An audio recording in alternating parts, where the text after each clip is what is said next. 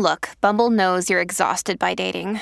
All the must not take yourself too seriously and 6'1" since that matters. And what do I even say other than, hey? Well, that's why they're introducing an all-new Bumble with exciting features to make compatibility easier, starting the chat better, and dating safer. They've changed, so you don't have to. Download the new Bumble now.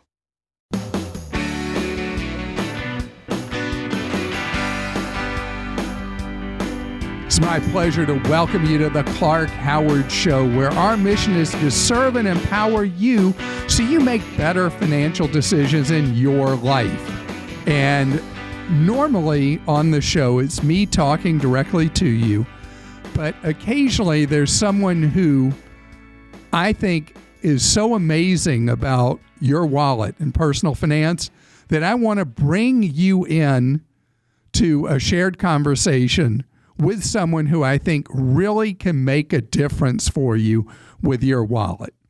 And someone who I have believed so much in for nearly 30 years is Jonathan Clements, who has had an unusual career and personal life, who has dedicated his life to helping individuals cut through the clutter and the disinformation and take control of their own wallet and their own lives.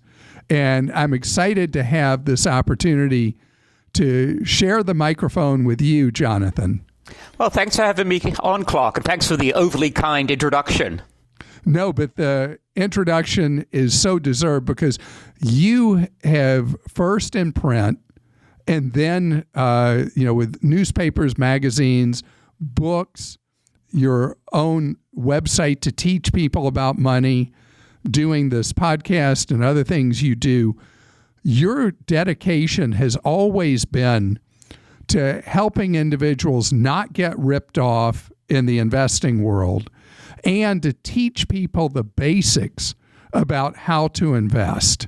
And I want to go way, way back in the Wayback Machine because you have this odd accent from the former empire, our former rulers. And you, as a British-born guy, how did you end up in this personal advice space? And how did you end up in the United States? So it may be hard for you to believe, Clark, but I actually grew up speaking with an American accent. And no, you didn't. Yes, I did. My parents moved here when I was 3 years old. My father got a job in Washington, D.C. And then when I was 10, he got posted abroad. He worked for the World Bank, and he was sent on mission to Bangladesh. There was no schools there for me, so they packed me off to a British boarding school where they beat the American accent out of me. Wait. At 10 years old, you were sent to a boarding school by yourself? It explains a lot, but we won't get into my issues here. Why not? Wasn't that really scary for you? Yeah, and yet this is actually what affluent British families do. They still do it today. Sending your kids off to boarding school at a relatively young age is still common practice in the UK. I would never have done it with my kids. I kept them at home throughout. They went to local public schools. But for affluent British families, sending your kids off to boarding school at a relatively young age is still common. In fact, my mother went to boarding school when she was 6. And get this, my 2 uncles were packed off to boarding school when they were age 4. Wow. I mean, that would be so frightening as a child.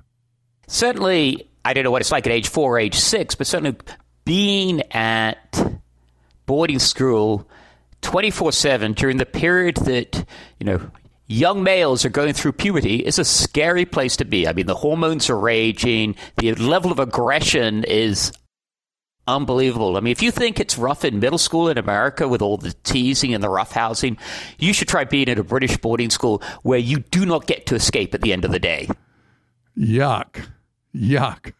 So, having had this traumatic experience starting as a 10-year-old, how did you end up being so altruistic as who you are and what you've done with your life?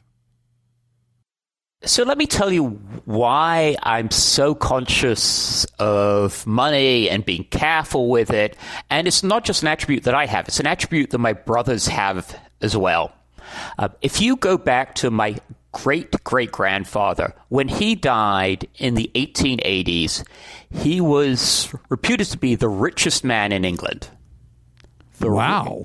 He had a fortune built largely on a tobacco company, a brand called Cope Cigarettes, that now is part of a much bigger company called Japan Tobacco.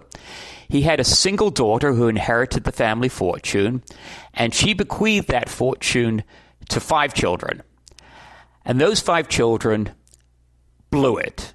They blew this huge fortune in short order so that my mother and her siblings inherited almost nothing. And so we grew up as kids with the story of how the great family fortune was blown.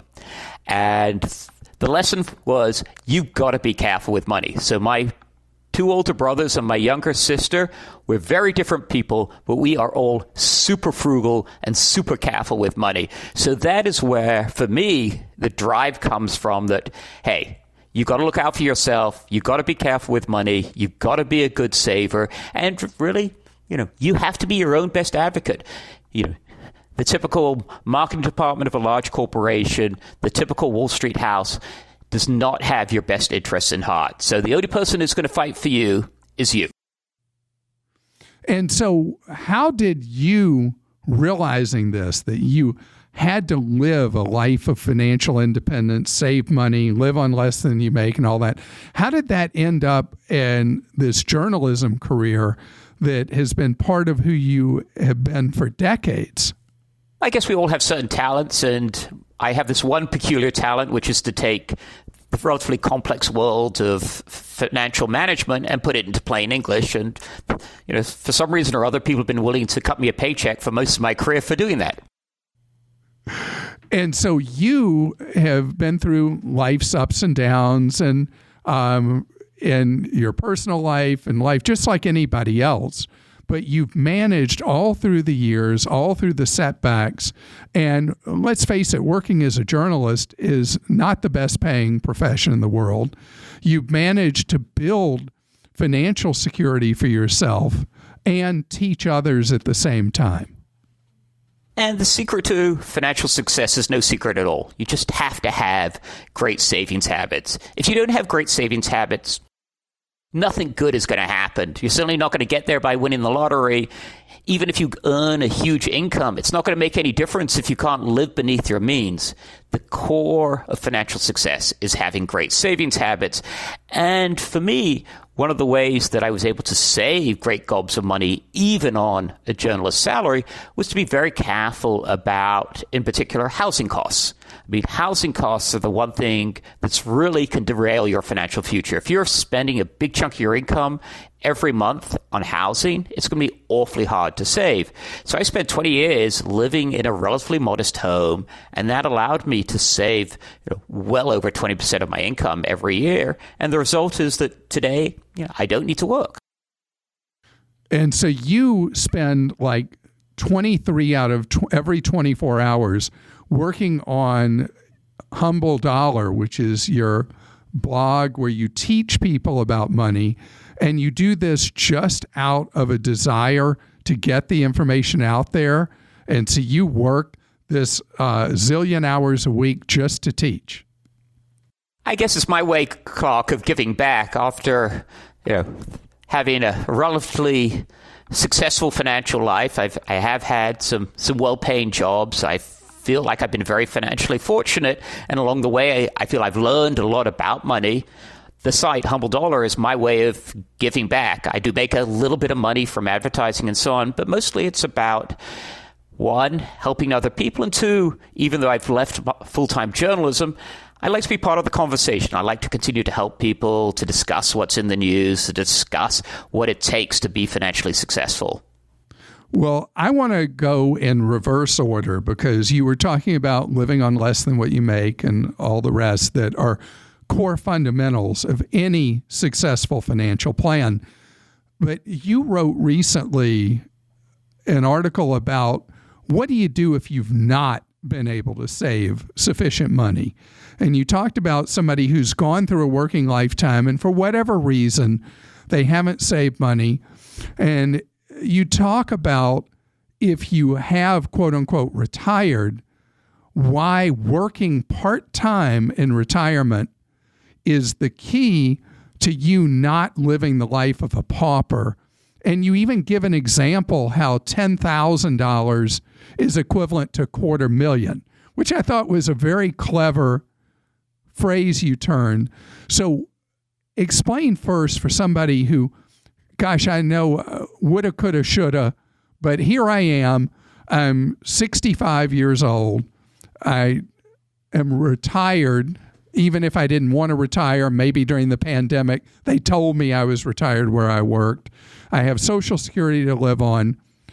Explain the $10,000 rule and where that fits in your life, making retirement livable, even if you weren't able to do the things we're going to talk about moving forward.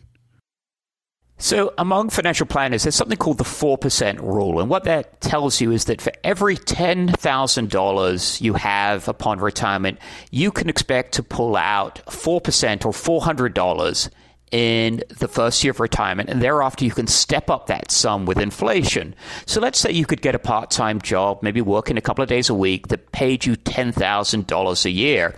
Using the 4% rule, that's the equivalent of having a nest egg that is, as you indicated, Clark, $250,000 larger. Now, people might say, oh, but if you're retired and yet you have a job, you're working part-time, you're not really retired. I think that's garbage. I think that's ridiculous. This notion that, we work like dogs, for 40 hours a week, for 40 plus weeks a year, for 40 years, and then we're meant to quit and do nothing for the rest of our lives is absurd. Not only is that a ridiculous way to spend your retirement, I mean, what are you going to do? Sit around, watch TV, and eat cheese noodles all day? Working a couple of days a week, doing something you find fulfilling is a great way to spend a few days each week in retirement. Why not do it? And if it comes with a paycheck, all the better. And for those people who haven't done a great job of saving for retirement, working, at least in their early retirement years, a few days a week seems like a perfectly reasonable thing to do. And this idea of working part-time, people start getting freaked out. They're going to hurt their Social Security benefit. And you don't really hurt your Social Security benefit, do you? Well, there is this Social Security earnings test that applies to people who haven't reached their full Social Security full retirement age, which is age 66 or 67, depending on the year you were born. And that means that you can end up losing a little bit of your Social Security check during those years if you have high earnings. But in the end, you should get the money back. What happens is once you reach your full Social Security retirement age, they will bump up your paycheck, your Social Security check that you get each month, depending on how much of your earnings you lost during this period prior to your full Social Security retirement age. So actually, that can be a double benefit because you're living off the money you're earning in part, and your Social Security you'll get will be larger later in life when you may not be physically able to work. That's absolutely correct, Clark. And in fact, I would encourage people, if they're in good health or if they're married and their spouse is in good health, to consider delaying Social Security. Social Security is the best income stream that a retiree can hope for. It's government guaranteed. It's linked to inflation. You'll get it for the rest of your life, and it's at least partially tax-free. For people who want a comfortable retirement and who are in good health, delaying Social Security is a great way to ensure that they have a more comfortable retirement. So I hear from people over and over again who I like a broken record say, wait till you're 70 to take Social Security. I say it again and again and again. And people have this idea, well, what if I wait till age 70 and I die at 71? All you did, Clark, was cost me all this money. And you know my answer to that? You're not going to know you're dead. Clark, that is exactly my response. It is not a decision you will live to regret. But the benefit later in retirement is gigantic, isn't it? It's absolutely enormous. If you delay from age 62 to age 70, you will get a check that is 76 or 77% larger in inflation-adjusted terms. And I say to people, even if you're in ill health, remember that if you're married, your spouse will get that check as a survivor benefit. So even if you don't expect it to make it much past 70 or 71, if your spouse lives to a ripe old age, he or she will be hugely thankful that you delayed taking Social Security. If you care at all about your spouse, delaying Social Security is often the kindest financial act that you can engage in. So I want to flip all the way to the other end of the age range. So let's say I'm in my 20s and I got student loans to deal with, which so many people went to college. They've got the student loans. And at the same time, they hear you and me and everybody else saying, start saving when you're young, when you first start working for retirement. How do you set those priorities when, let's say I'm 24, I'm a year or two out of college, I've got this, it's not necessarily a mountain, but I've got meaningful student debt. And I also want to save money for down payment on a house. And I've got my credit card bills, and I'm told I'm supposed to save money for retirement. How do I, when I'm starting out, so I'm not the person who has to work part-time at least at a time I'd like to be retired, how do I deal with all those priorities in your mind? So obviously, if you have student loans, you need to make the minimum payments on those. But having made the minimum payments, I think there are a couple of things that you should focus on doing. So number one, if you have an employer who offers a 401k plan with a matching employer contribution, putting money into that plan and getting that matching contribution should be your top financial priority every year. That money is free money. If your employer is matching your contributions at 50 cents on the dollar, that's like an immediate 50% return on your money.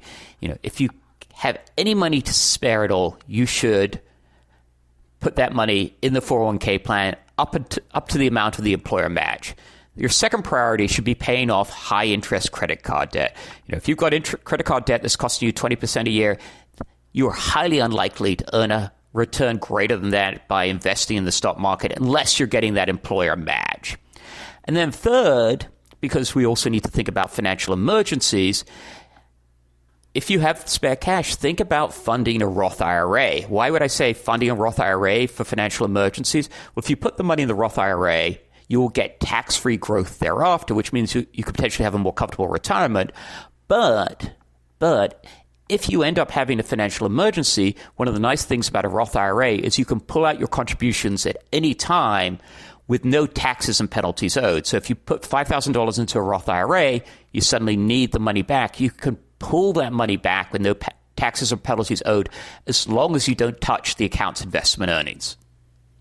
So when I'm hearing you lay out priorities, you're saying pay the minimum on student loans, put into an employer-provided plan till the match, do a Roth IRA as a combo of savings for retirement and potentially a rainy day account. What do you recommend for somebody who is looking medium term? They want to buy a home and they've got to come up with money for a down payment. Is that from the Roth, or are you wanting them to do a separate savings account specifically for doing a down payment on the home? Oh, Clark, they should just put in Bitcoin. That's absolutely what they should do. Now, you can pull the money out of a Roth IRA and use it for the house down payment, but ideally, money put into a Roth IRA should never come out until retirement, because money is getting tax-free growth, and there's nothing better than tax-free growth. So if you're looking ahead and saying, I want to buy a house 5 or 10 years down the road, finding a high-yield online savings account, high yield unfortunately these days means 0.5%, but finding a high-yield online savings account and putting money into that on a regular basis is the way to go. You can't take a lot of risk with money that you're going to likely end up using in the next 5 years or so. Well, when you and I came of age, people got married very, very young.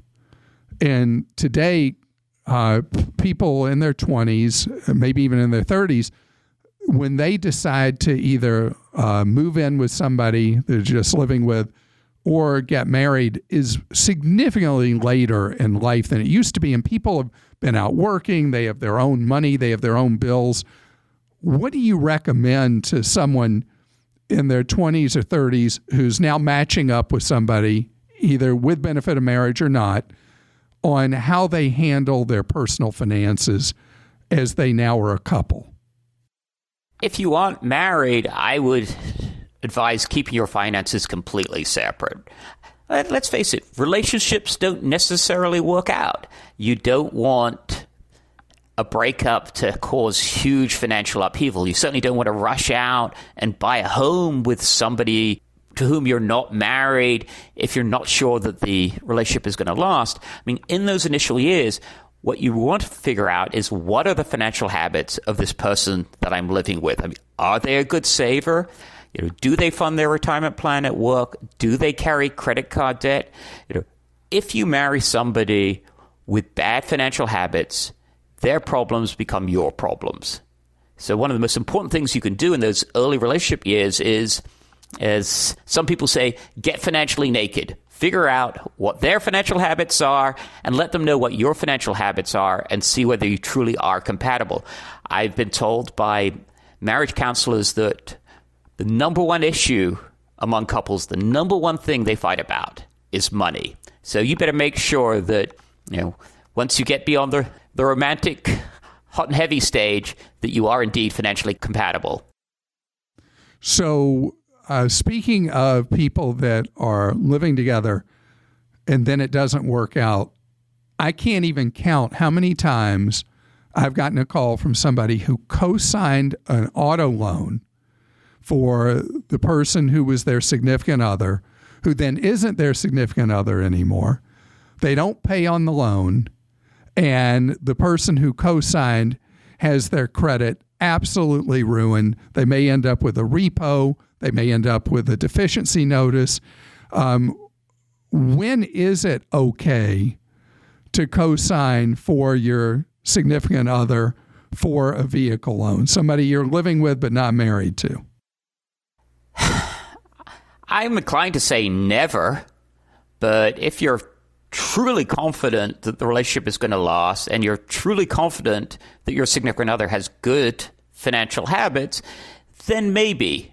But I wouldn't be in a big rush to do it. So going back to the thing you said about being financially naked, so you do end up laying it out for each other, and you realize that your financial goals and your financial habits are really, really different than the person you love. Is that death to the relationship in your mind, or is it an adjustment that needs to come in the relationship? Oh, come on, Clark. You're just inviting me to be cold-hearted here. I am. I mean, because there's romance, there's love, and then there's money.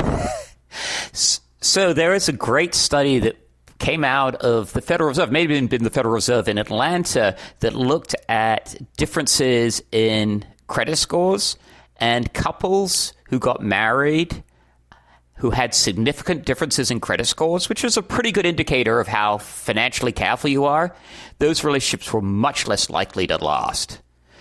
What I would say is, if you're involved with somebody whose financial habits are clearly different than yours in a worse way, then I would be very leery of getting too involved financially. Another day is here, and you're ready for it. What to wear? Check. Breakfast, lunch, and dinner? Check. Planning for what's next and how to save for it? That's where Bank of America can help. For your financial to-dos, Bank of America has experts ready to help get you closer to your goals. Get started at one of our local financial centers or 24/7 in our mobile banking app. Find a location near you at bankofamerica.com/talktous. What would you like the power to do? Mobile banking requires downloading the app and is only available for select devices. Message and data rates may apply. Bank of America NA, member FDIC. When you need mealtime inspiration, it's worth shopping Kroger, where you'll find over 30,000 mouth-watering choices that excite your inner foodie. And no matter what tasty choice you make, you'll enjoy our everyday low prices, plus extra ways to save, like digital coupons worth over $600 each week. You can also save up to $1 off per gallon at the pump with fuel points. More savings and more inspiring flavors make shopping Kroger worth it every time. Kroger, fresh for everyone. Fuel restrictions apply. Okay, so let's move on to the next step. Couple does get married. How do you want them to handle financial goals and handle their money? Well, I think before you get married, you need to figure out whether you are on the same page. You should have a list of common goals. What do you want to do?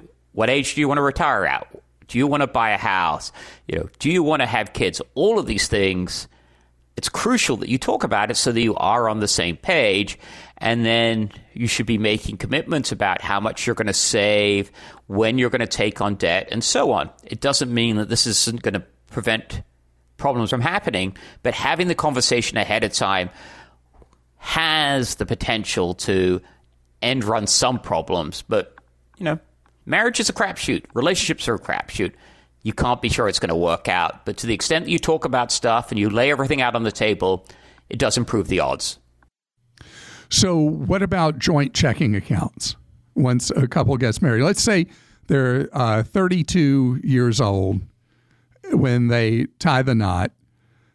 Do they have his account, hers account, and a their account?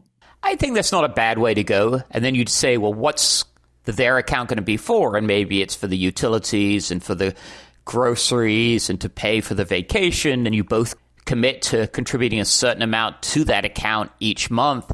And that amount may be the same amount for both of you. It may be proportional to your income. But the idea is, in some sense, by funding that joint checking account, create a budget of how much you're going to spend on utilities, how much you're going to spend on food, how much you're going to spend on vacations. And with any luck, that will start to limit your spending and prevent things from getting out of control. What you don't want is a situation where, let's say, you get a joint credit card and there's no check on one another. You don't say, no, what do you mean? You just went and spent X thousands of dollars on golfing equipment. You spent X thousands of dollars on shoes. That sort of thing is when people end up in bankruptcy. So you need to have some rules around it. I would be more reluctant to have a joint credit card than I would be to have a joint checking account. Okay, I appreciate that, because there's the other aspect of people having secret spending problems, which don't really expose themselves till later. And having separate credit cards makes it easier for somebody to hide an unhealthy spending pattern. But you still think it's better to have the separate cards? I think it's better to have the separate cards because, if nothing else, if somebody turns out to have a spending problem and it's on their own credit card, it will be their problem. That is true. So let's move on to the next decade, the 40s.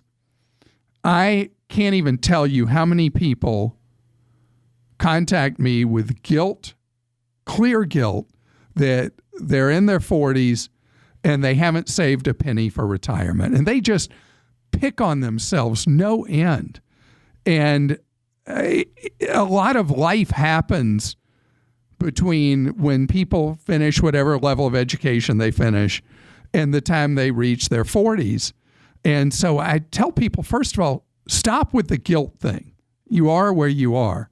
So it is true. It's an article of faith. A lot of people don't save their first nickel towards retirement till they pass their 40th birthday.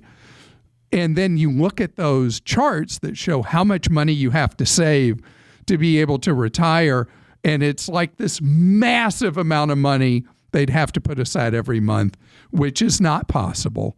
So you got people with guilt and fear. What do you tell that 40-something who has that guilt and fear? How are they going to get to the retirement finish line? you got to start today. Yes, it would have been better to start 2 decades ago, but if you haven't started before, today is the best day to start. And the fact is, you can make the numbers work. There are all kinds of ways to make retirement affordable, particularly if you are starting in your 40s. That gives you potentially 25 years to save. You won't get as much help from the financial markets as you would have if you'd started earlier, but you still have plenty of chance to save money. You can think about steps you get closer to retirement, like moving to a less expensive home, moving to a less expensive part of the country, figuring out ways to cut your expenses, going from 2 cars to 1. There are lots of ways to make the numbers work, but you can't make the numbers work if you don't start saving. So the number one thing you got to do is, forget the guilt, forget about how high the mountain could potentially be, and instead start climbing. And that means start socking away the dollars, and then figure out how you can align your spending with whatever it is you end up having at age 65. So the same formula you talked about, if somebody was in their 20s, is just starting it in their 40s and give the guilt a rest. Give the guilt a rest. I mean, in truth, there probably are sacrifices you may want to make along the way. You may want to start talking to the kids about how you can't afford to pay the full cost of college, or maybe they should go to community college for the first 2 years and transfer to a 4-year school. Little tweaks like that. Maybe it's time to say, all right, rather than trading down to a smaller home at retirement, maybe we should trade down today to reduce our housing costs. Remember, for the typical American family, the 2 biggest costs are cars and housing. Housing eats up about 1/3 of the typical American's income. Cars eat up another 17%. If you want to cut down your spending so that you have more money available to save, focus on housing, focus on your cars. If you cut down on those in your 40s, you'll have more money in your 60s, and maybe you'll have the retirement that you want. So we've got a lot of people who, as you said, marriages don't work out. They, at some point, many times in their 40s or early 50s, they do end up getting divorced. And that can be a train wreck for your personal finances. So how do you recommend that people with all the different needs we have and all that, and we're talking about, saving for retirement and all that, and at that moment, the house is on fire. They can't add a retirement room to the house. House is on fire. What do you say to somebody who is in middle age and their personal situation, their marriage is disintegrating? How do you rebuild the financial blocks at that point? Clark, I'd like to tell you there's some magic formula, but the key, as always, is to save money, is not to spend it on foolish things. In terms of the divorce itself, people take out their anger through their lawyers and end up pissing away tens of thousands of dollars. If you're going to get divorced, to the extent that you possibly can, be civil about it so that you don't end up spending tens of thousands of dollars in legal fees. To the extent that you can, try to negotiate the divorce between you and your estranged spouse. If you're smart about it, you can come out of it in one financial piece. There's no reason that a divorce in your 40s should totally derail your finances if you're smart about it. I mean, I'm not going to advocate that people stay in an unhappy marriage in order to improve or to maintain their current financial situation. Yeah, if you get divorced, you're going to take a financial hit, but don't make the hit bigger than it has to be.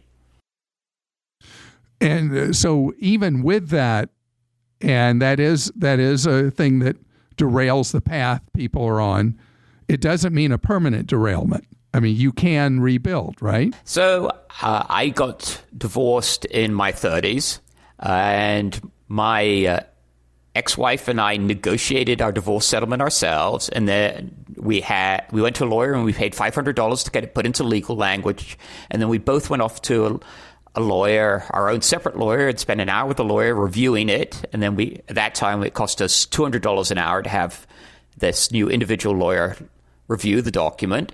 and we got a few tips to improve the settlement. So for $900, we managed to get a divorce, and within a few short years, my finances were back where they were, in part because we didn't cause that much financial damage during the process of the divorce. But I have to tell you, I've spoken to others about that. I've explained what it took to have a civil divorce and how we managed to save so much money. And indeed, we remain reasonably good friends today, and not a whole lot of people have been able to do it. And speaking of which, I was just realizing I brought up one negative scenario after another, and that's so not like me. I'm such an optimistic person, and the reason that I've thrown all these negative questions at you is that so often in life we'll have this idea of the way our life is going to go, but there's always the unexpected that occurs, and that we always have to move past the unexpected. And it's obvious from what you just said, you did that in your own life, and you have about you what I would call a sunny optimism. Is that accurate? That is accurate. I have rough days like everybody else, and I get up the next morning and think, this is going to be a better day.